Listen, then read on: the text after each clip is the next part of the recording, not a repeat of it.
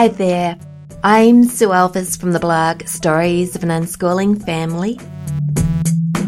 Welcome to my podcast. This is episode 112. And today I have another blog post story to share with you. I wonder how you got on with last week's. We were talking about nurturing independent learners. I shared a story from my blog and then we had a bit of a chat about it. And I hope to do the same thing today. At the end of last week's story, there was a link to another story that I wrote on a similar topic. It is called Why I Am Not a Good Homeschooling Teacher. And I promised last week that I would read the story out to you today. So that's what I'm going to do. Share the story, and then if anything occurs to me while I'm reading, I will discuss it afterwards. Everyone thinks I homeschool my 14-year-old daughter Charlotte. I don't. She homeschools herself. I try to help her. Charlotte, I have a new book we're just about to start reading. Would you like to join us? No thanks, Mum. I have something else planned. Charlotte, we're going to watch this DVD. Do you want to watch too? Not right now, thank you, Mum. I'm in the middle of something else. So Sophie Jimerose and I settle on the sofa together and enjoy learning without her. Charlotte disappears into her bedroom, her mind busy with her own activities. We meet up again at lunchtime. What did you do this morning, I ask. My middle daughter puts down her mug of tea. Her face lights up as she shares some of her morning's discoveries. Don't you ever get fed up of working on your own, I ask. No, Charlotte replies. I've got too many interesting things to do to get bored and fed up. After lunch, I pull out the records book I am required to keep for our homeschooling registration. You'd better tell me again exactly what you did this morning, Charlotte. I need to record everything in my book. I watched a video on germanium. Did you know? A few minutes later, she moves on to the next item. Then there's maths. I beat Imogen's score in that piñata game. Charlotte grins with delight. Obviously, there's some sisterly rivalry going on. I'm reading about Catholicism and the New World. Did you know? And I read some more of Through Shakespeare's Eyes. I'm also reading Villette. Then I did some Latin. I had a problem, but I sorted it out. I've nearly finished the course. Oh, yes, I'm planning another chemistry lesson for the girls. I'm scribbling at a furious rate. Then I have a brilliant idea. Why didn't I think of it sooner? I grab a new exercise book from the shelf and thrust it at Charlotte. It would be much easier if you kept your own records book. You know exactly what you're doing. Just write it all down. Okay. Charlotte seems to like this idea. I like it too. It will be easier. But is it good I have less to do? Soon Charlotte won't need me at all. I think of the fun we used to have learning together. Times have changed. Charlotte and Imogen have charged off on their own learning adventures without me.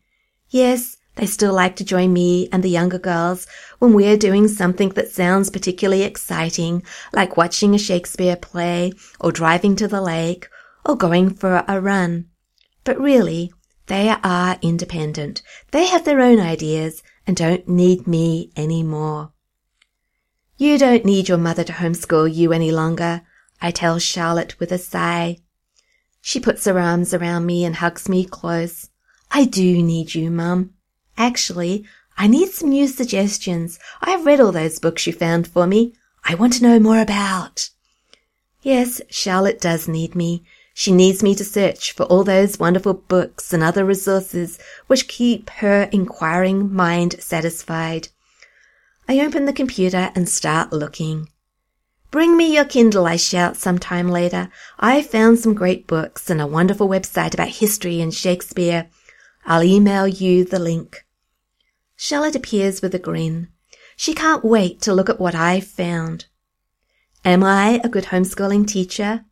No, I don't really teach. I just find interesting things to engage my girls' interest and step out of the way. They do the rest. But is that enough?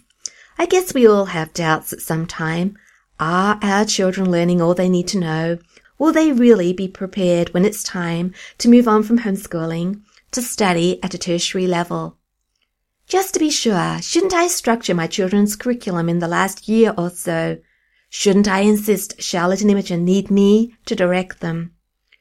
No, sadly, I am aware they don't need such help from me. Sadly? I'm not really sad. That's just the mother in me talking.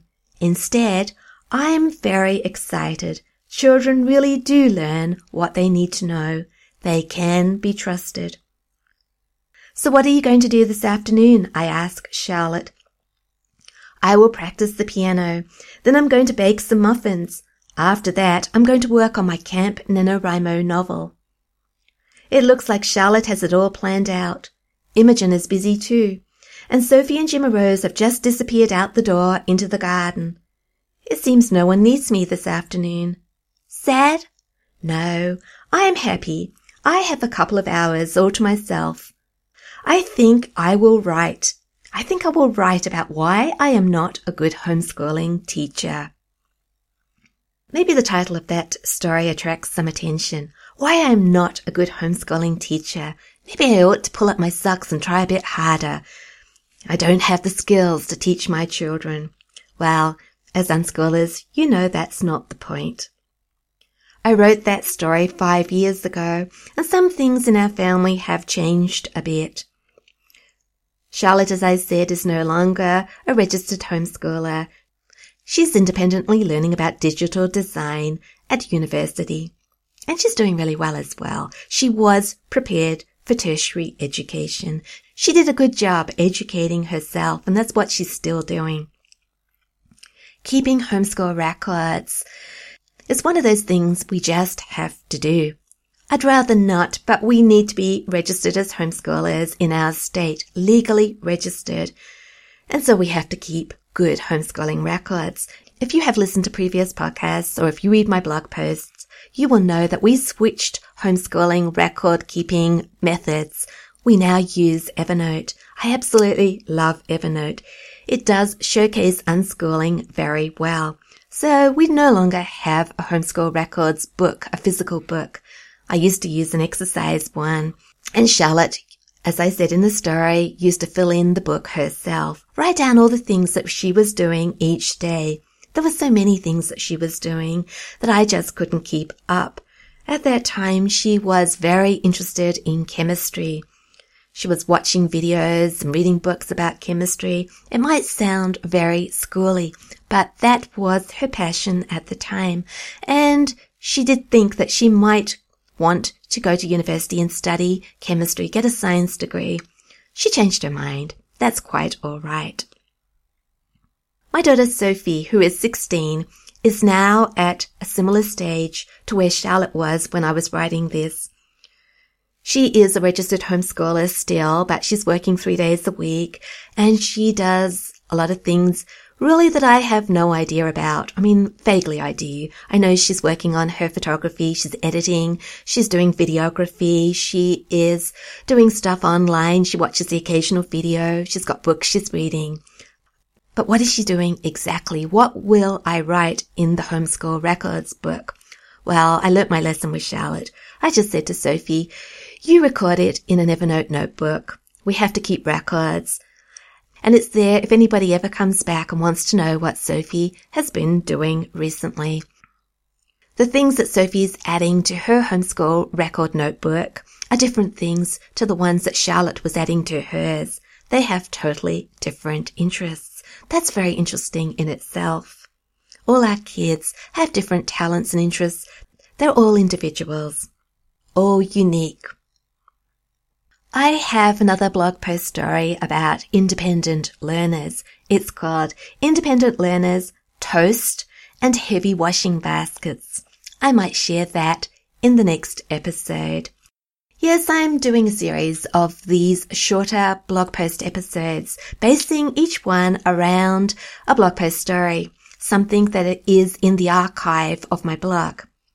And I'm doing this because at the same time, I'm writing an unschooling book. Well, I'm editing the first draft of that book. I really want to get it finished. I was speaking about this last week. So I invite you to go over to my blog, Stories of an Unschooling Family.